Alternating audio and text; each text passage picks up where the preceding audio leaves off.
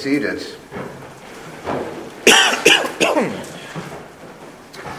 Let me encourage you and invite you to join me in taking your copy of God's Word and turn with me to our passage this morning. And we find in Nehemiah chapter 7, verses 5 through 73. Nehemiah 7, 5 through 73. This past Wednesday morning, I was meeting with our church secretary, Betsy, and we were going over the bulletin, and part of what she does, she asked me, or I tell her what my passage is for this week. So she put in the bulletin. When I told her Nehemiah 7, 5 through 73, she gave me a look and said, Are you serious? Are you going to cover 68 verses this Sunday? So you might have had the same reaction when you saw this listed in the bulletin or when I announced it. It is a long passage. It is 68 verses. And as you turn there and you see it, you'll see it's mainly a long passage that consists of a long list of names and numbers. So even just a glance at it, it can seem to be a daunting reading. And maybe even now you're dreading that we're going to stand for all 68 verses of these weird names with these numbers along with it. May even wonder why we would spend time in a passage like this. We spend time in a passage like this because of what 2 Timothy 3:16 and 17 teaches us. All Scripture is breathed out by God and profitable for teaching, for reproof, for correction, and for training in righteousness, that the man of God may be complete, equipped for every good work. All Scripture, including a list like this, is profitable. It's good for us. Even a list of hard to pronounce names, followed by different sets of numbers and countings to it. This is God's Word. This is the very breath of the very God. And so because it's in the Bible, we know this list is meant to be good for our souls. Because it comes from God for His glory and for our good. So He gave us this list for our present benefit and for eternal grace. However, the other side of it is, I also know that you don't want to, and I don't want to endure my butchering of these names and getting lost somewhere along in the text, and we all end up looking at each other saying, where are we and what's going on?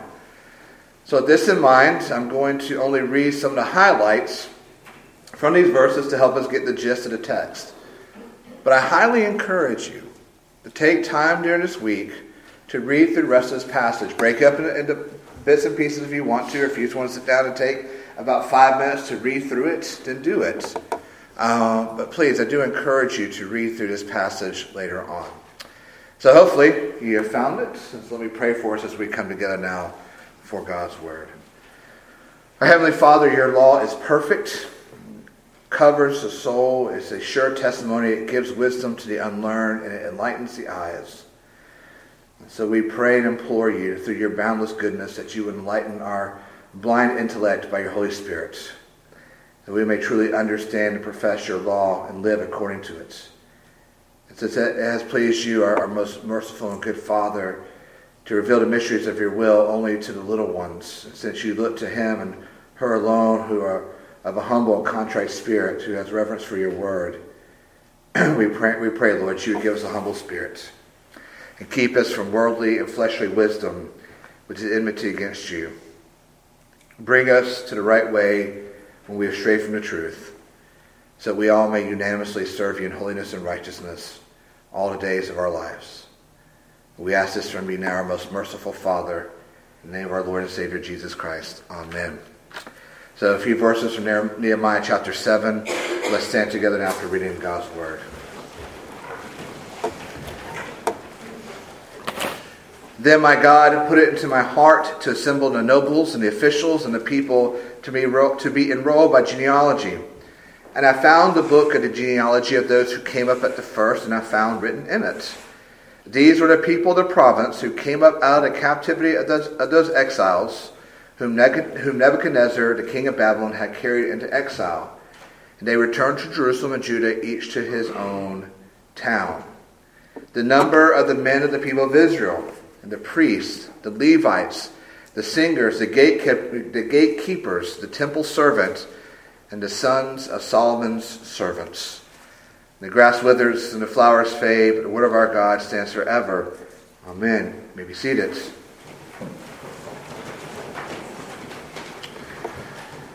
We are all familiar with these phrases or proverbs that sound like they could come straight from the pages of the Bible. Think of some such as, absence makes the heart grow fonder. Actions speak louder than words. Beauty is in the eye of the beholder. Good things come to those who wait. Keep your friends close and your enemies closer. Those sound like they could be biblical. Sounds like all we have to do is turn to Proverbs or the Psalms. We'll find them there. We could turn over to the New Testament, to Galatians or 1 Peter or even the book of Revelation and find these sort of proverbs. You may find even these sort of proverbs and phrases in the Bible. But they're not. The list I just read to you, we don't find them in the Bible, at least not in verbatim form. I didn't read to you from Proverbs or Psalms or Colossians. They're worldly wisdom. They're worldly proverbs. But they're worldly in the sense that they don't come from the Bible, but we find they have some sort of grain of biblical truth and wisdom to it. Beauty is in the eye of the beholder. That is the wisdom of God. Actions speak louder than words. If you love me, you will keep my commandments. Keep your friends close and your enemies closer. Those all have some biblical wisdom and truth to them. So they may not be from the Bible, but they do seem to be very much based upon the Bible. But there is a phrase that for the longest time I thought was from the Bible. A number of years ago, I remember doing a study on it and trying to find it, eventually having to go to Google. Turns out it's not in the Bible, because Google would never lie to us, would they? Birds of a feather flock together. Doesn't that sound biblical? Well, it's not Proverbs 35:11. It's not Psalm 145:8. But it is a wisdom that teaches that practical truth that we will surround ourselves with people who we have the most in common with. These people we want to share our life with. These people who have privilege of speaking loudest in our lives. Birds of a feather do indeed flock together. This doesn't come, we don't find this in the Bible, but we see the roots of the biblical wisdom and truth in it throughout Scripture, including in our passage this morning in the account of Nehemiah. Now again, we are at that part in Nehemiah where he, along with the various workers, have now completed the project. It started with a visit and some bad news that led to faithful, persistent praying, which then led to careful planning and then wise preparation and then execution of the plan. So now that final hinge on the last gate and the final hinge on that last door has been hung, and so now Jerusalem is officially secured and protected by a restored and repaired wall. Maybe they took a bottle of champagne and they busted against the gate. I don't know, but the project is officially done. But this is exactly where we need to remember that this is no ordinary city. We're not talking about Winsboro or Columbia, Charleston, or New York City, or Chicago. We're talking about the very city of God, in the very land of God, given by God to His people. This is no ordinary city. This is God's city and God's land for God's people. That's why we find that when they were in exile, God's people would sing, "If I forget you, O Jerusalem," okay? Not "O God," not "O Jesus." "If I forget you, O Jerusalem, let my right hand forget its skill.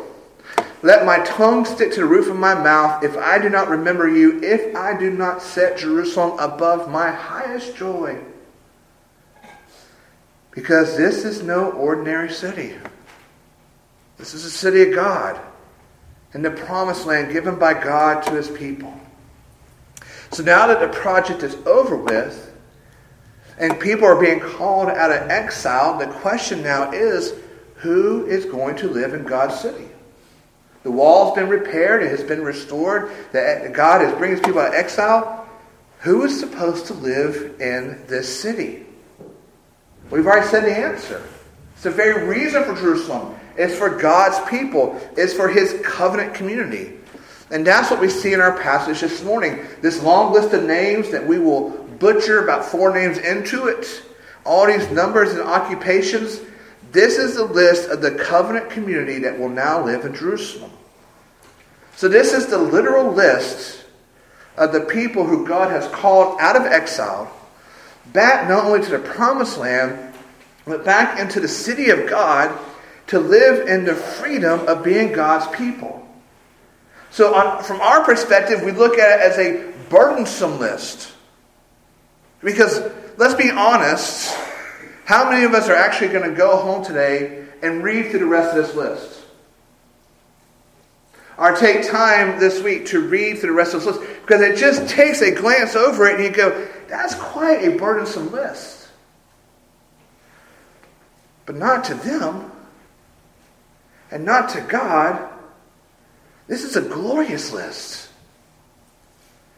This is a list of people God has loved. And He has called.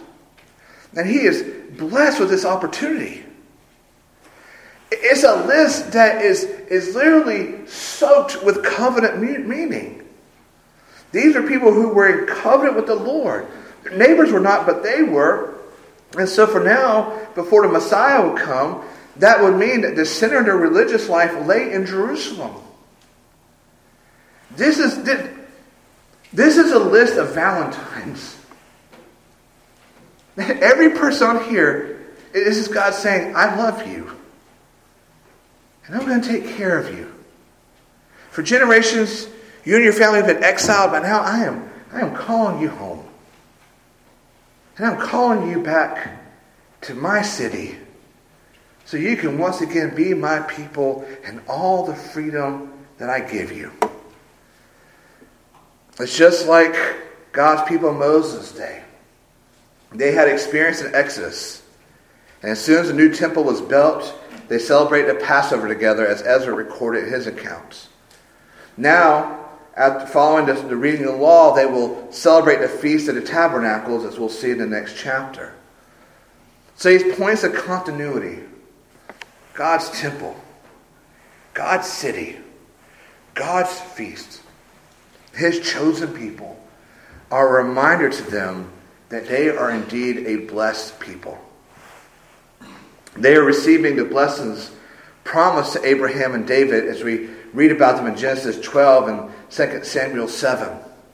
And we'll find later on that Nehemiah prays it in full understanding of this covenant relationship when he prays these words, You are the Lord, the God who chose Abram and brought him out of the Ur of the Chaldeans and gave him the name Abraham. You found his heart faithful before you and made with him the covenant to give his offspring to the land of the Canaanite, the Hittite, the Amorite, the Perizzite, the Jebusite, and the Girgashite.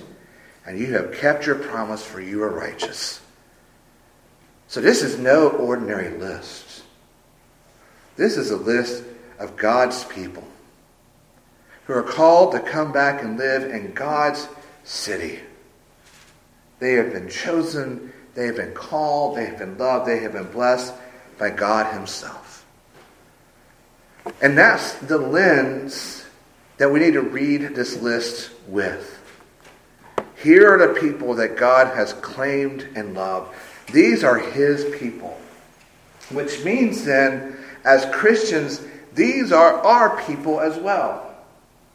As people who love Jesus and follow Jesus, this is part of our spiritual family tree. I would imagine there is someone in your family who has invested some amount of time and energy to your family tree. Either they've gone on with genealogy.com or ancestry.com, or they've gone to the library or to the museum and they've gone through all the long lists, and they've gone through all your aunts and uncles and cousins and nephews and nieces, and they can explain to you what it means to have your fourth cousin 10 times removed or whatever it is. But they have invested this time and energy into your family tree to help you understand who you are and where you come from. Growing up in my grandmother's kitchen in Lancaster, she had a family tree that was on the wall that you saw as soon as you walk into the kitchen. And what she had done is she had drawn a picture of a tree, and of course colored it brown and green grass. And then she had taken little apple cutouts, wooden cutouts, and she painted them red with green leaves, and she put the names of our family written in black on them, and she hung them up on the family tree in genealogical order. So every time you walked into her kitchen to get a drink of water, or to get a snack or a cup of coffee, you saw this family tree and you were reminded of who you are and where you came from. As a child, it was fascinating to me because I saw my name up there, and there was my parents' name, and then my grandparents' name, and then I learned their parents' name, and brothers and sisters, and so on and so forth. And we used to joke that whenever somebody who was outside the bloodline was divorced, we should take their apple off and put it on the ground with a worm burrowing into it. A little bit of mean humor for a bad situation. But that's our spiritual family tree here. This is the tree with apples on it. These are your spiritual aunts and uncles, your cousins, your nieces, your nephews. This is no ordinary list because this is your family. And in heaven, if there is a family tree somewhere and we trace it, we start with James McManus and we go up, we're going to find Nehemiah and Zerubbabel and Amen and Parish and so on and so forth. These are the people we share in the blood of Jesus with, because they look forward to their Messiah. They look forward that he would come and forgive them their sins. So they participate in those rites and rituals and sacrifices that would point them to that promise. So when we talk about Zerubbabel and Nehemiah and Parish and Gibeon and Yeshua and Uzzah and Darkin and Ammon, these are your people. These are the people God has loved and who are in spiritual family with, who we are in spiritual family with. These are names breathed out by God along with our names for our glory, for his glory and for our good. We know that God was at work in them, calling them to be his people, training them up in holiness and righteousness. These are your fathers and brothers and sisters in the faith. The family of God, our spiritual family of God. So then this list also teaches us that these relationships matter. Birds of a feather flock together. What bound these people together wasn't their family blood, that they were all McManuses or Bakers or Basses or whoever else. It wasn't blood, it wasn't skin color, it wasn't hobby, it wasn't favorite college team or favorite musician. What bound them together was God. God was the glue. God is what bound these people together. Because again, we look at their occupations. You have all sorts of different occupations. You have all sorts of different people. We need to keep in mind that this group was called to live together and work together and worship together. Why? Because of God. God is calling them. God is drawing them. God is preparing them to come. This is all happening because of God, because they are the recipients of the blessing of the covenant, as Bruce reminded this morning from the prophet Jeremiah. I will be their God, and they shall be my people. And I will put my law within them, and I will write it on their hearts. These are the people God has chosen. These are the people God has called. He has made them his people. So now, instead of living for themselves or living for others or for the pleasure of the world, they're now living for God. These people, their reality is God. God is their portion. He is their guidance and the authority in their life. He is what binds them together. How are they going to be able to live together, be neighbors, share a vegetable plot with? How are they going to have their children on the same sports teams? How are they going to worship together? It's God. Because God is their God and they were his people. And their lives now were for the glory of God, enjoying him forever. They were made in God's image, as we read in Genesis 1. Made in his image to be in relationship with him. But also made in his image so that their relationship, that relationship with him would define all other relationships. And the same is true for us. We too are made in God's image. Made in His image to be in a relationship with Him, but also for that relationship to define all other relationships in our lives. That these relationships are for God's glory. Birds of a feather flock together. Now, this is not a call for us to become like the Amish. At the church, we're going to pack up our belongings, we're going to go somewhere deep in the woods, and we're going to start our own little Bethel village where we cut ourselves off from the world around us. And all the men try to grow those weird Amish beards, and the women wear all these clothing and head coverings, right? If we did that, it'd probably end up resembling the movie The Village by M. Night Shyamalan, and that wouldn't be a good look for us. But what I do believe this passage is teaching us, along with we see the rest of Scripture, is that birds of a feather always flock together. So who we choose to have our closest relationships with are important to our lives and to our faith. We think of the witness of Jesus. Who did he surround himself with? Who are his closest relationships? It was the disciples. He spent 3 years lived with his disciples for 3 years. Those who looked to him as their Lord and Savior and who lived their lives in light of relationship are who Jesus has closest relationships with. Now, Jesus wasn't Amish. Remember, the Pharisees got mad with him because he dined with sinners, tax collectors and prostitutes and the like. He talked with non-Christians. We think of Jesus at the well, the Samaritan woman. I believe he probably laughed with those who didn't believe he was the promised Messiah. But Jesus didn't cut himself off from the world, but his closest relationships were with those who he had the most in common with. And he was their Lord and Savior. And we see that throughout Scripture. We think of David and Jonathan, of Paul and of Timothy.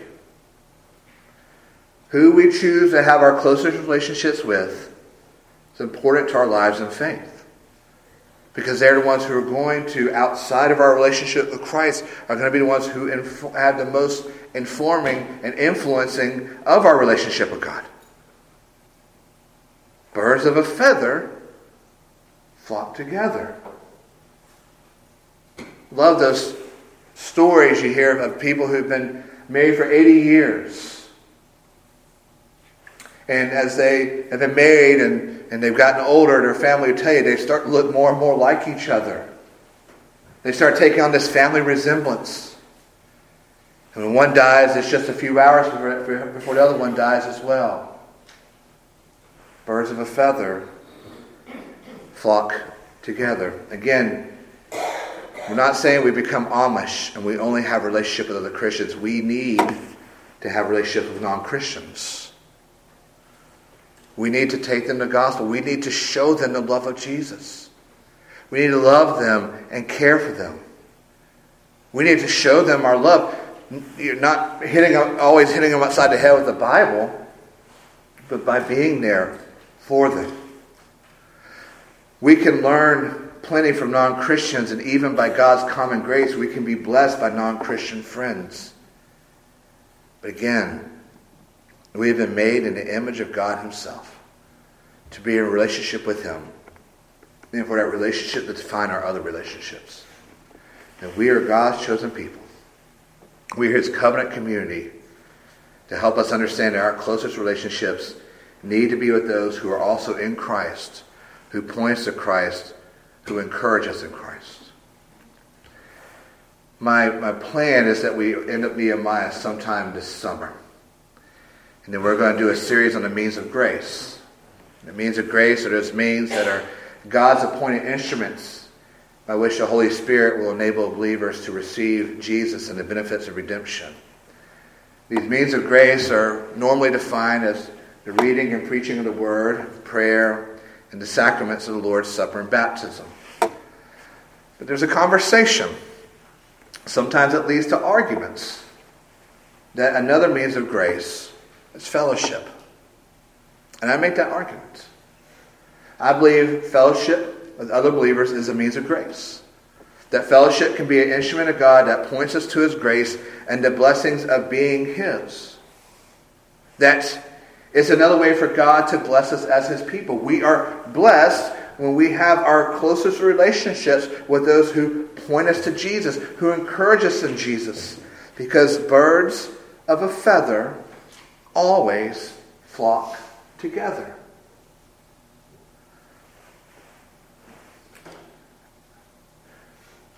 Without overstating it,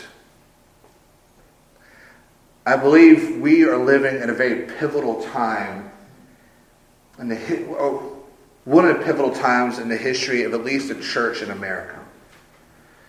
There are those of us who have memories of when Christianity was at the very least tolerated in our culture.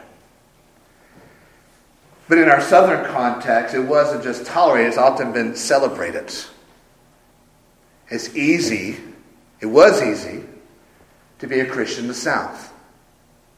There's a church on every street corner.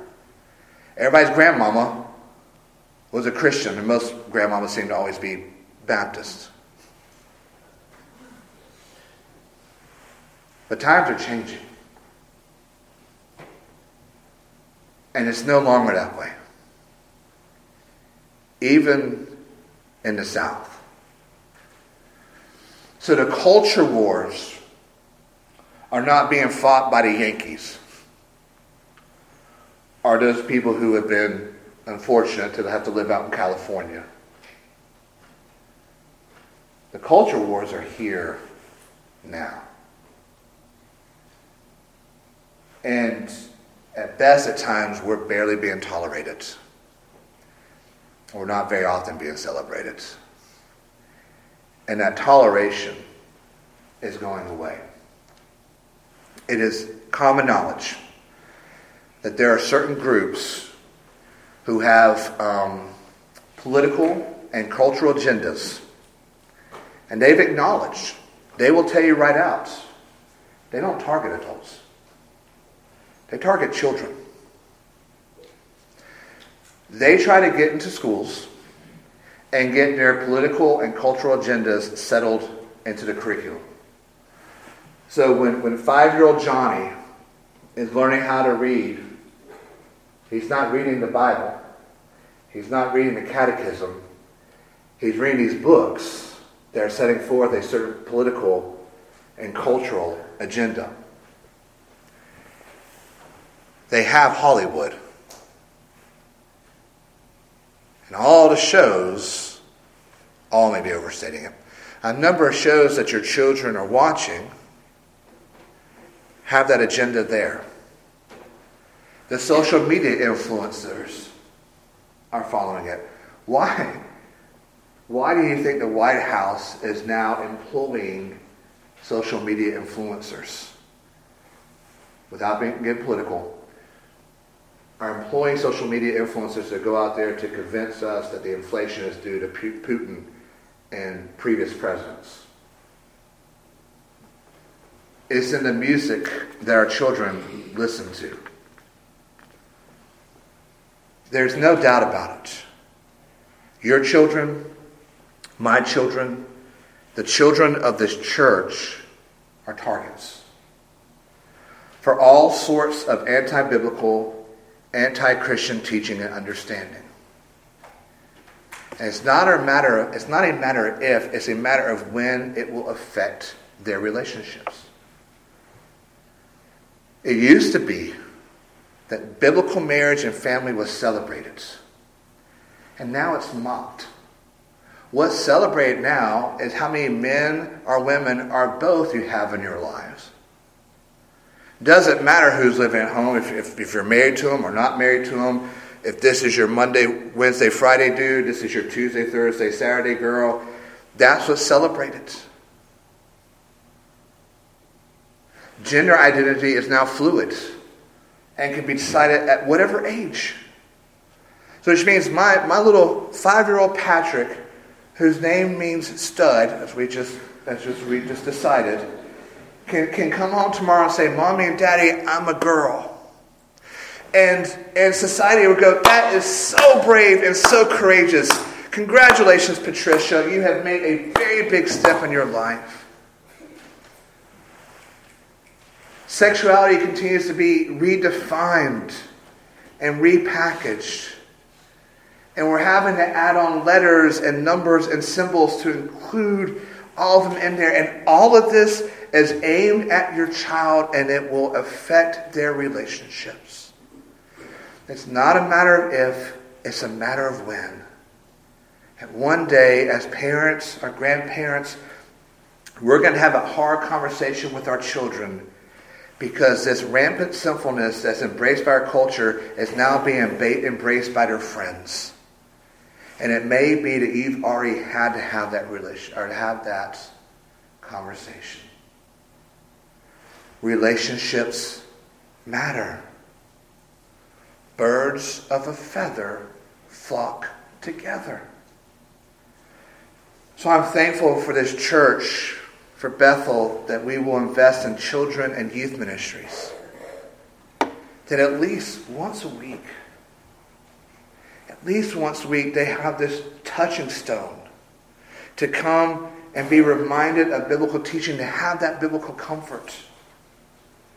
As they watch their friends struggle with sexuality, if they watch their friends struggle with gender identity, as they watch their friends' parents' marriages crumble and fall into all sorts of disarray, they can come to this church and they can hear about Jesus and they can be taught His Word. And this is why I keep on stressing the importance of the family and the faith. Like the infographic picture I sent out this week. What an astounding statistic. 75% of children leave the church once they head off to college or right after they graduate. 3/4 of the covenant children of this church, statistically speaking, 3/4 of the covenant children's church will leave the church. Those children who come down front, 3/4 of them, when they go off to college, will never set foot again in the church. That's an astounding statistic. It's a scary statistic. But what's the common thread for the 25% who stay? It's the family. Dinner with the family, going to church with the family, doing ministry with the family, devotions with the family. What we come to understand and we need to appreciate is that one of the greatest weapons God has given us is the covenant family at home. This covenant family at home is like a wall that's set against the influence of Satan and his minions. And our job as parents, and our job as members of this church, and our job as this church is to help build that wall. So when our children, and they're all our children, when they go out into the world, we have sent them out as well prepared as we can. Our relationships at home and in the world matter. Birds of a feather flock together. We need to be teaching and encouraging our children that. But not just our children, but adults as well. Kevin DeYoung says one of the most important things we can do in life is to pass on the storyline of God's faithfulness to the next generations. Are we doing that? That's not just a church's job, but it is part of our responsibility. Are we doing that personally as parents and as adults? Do the children of the church see you and me investing in those relationships that lead us to Jesus, encourage us in Jesus, even correct us for the sake of Christ? I want you to think about who you consider to be your closest friends. Can you call them for prayer? And can you know for certain that they will storm the gates of heaven for you over and over again until God answers that prayer? And then when He has answered that prayer, they will continue to storm heaven for you to thank God for that prayer. Do your friends encourage you to be in God's Word? Are they a balm of the gospel that's needed for your lives? I had a friend reach out to me this past week and say, "Can you just share a good word with me?" And I was honored that they would allow me that sort of involvement in their life. And then I kind of freaked out because I couldn't think of anything to tell them. They kind of put me on a spot. I'm like, I don't know, John 3:16, something. I got to tell them something. But do you have those friends you can reach out to and say, I'm struggling. Will you give me a good word? And will you pray for me? Because relationships matter. Like this list of covenant people chosen and loved by God, bound together through the blood of Christ, our relationships matter. We'll end with this. A story is told a number of years ago. It was noticed that the delivery boys in an area of London were all whistling out of tune. It was driving people crazy. They finally discovered that the bells of Westminster Abbey were off pitch, and the boys had been unconsciously copying the bells. Who are we choosing to flock with? Are they pointing us to Jesus? Are they pointing us away from Jesus? That's the importance of this community. Birds of a feather flock together. So may we choose our flock in Christian wisdom and discernment and for the glory of God. Pray with me.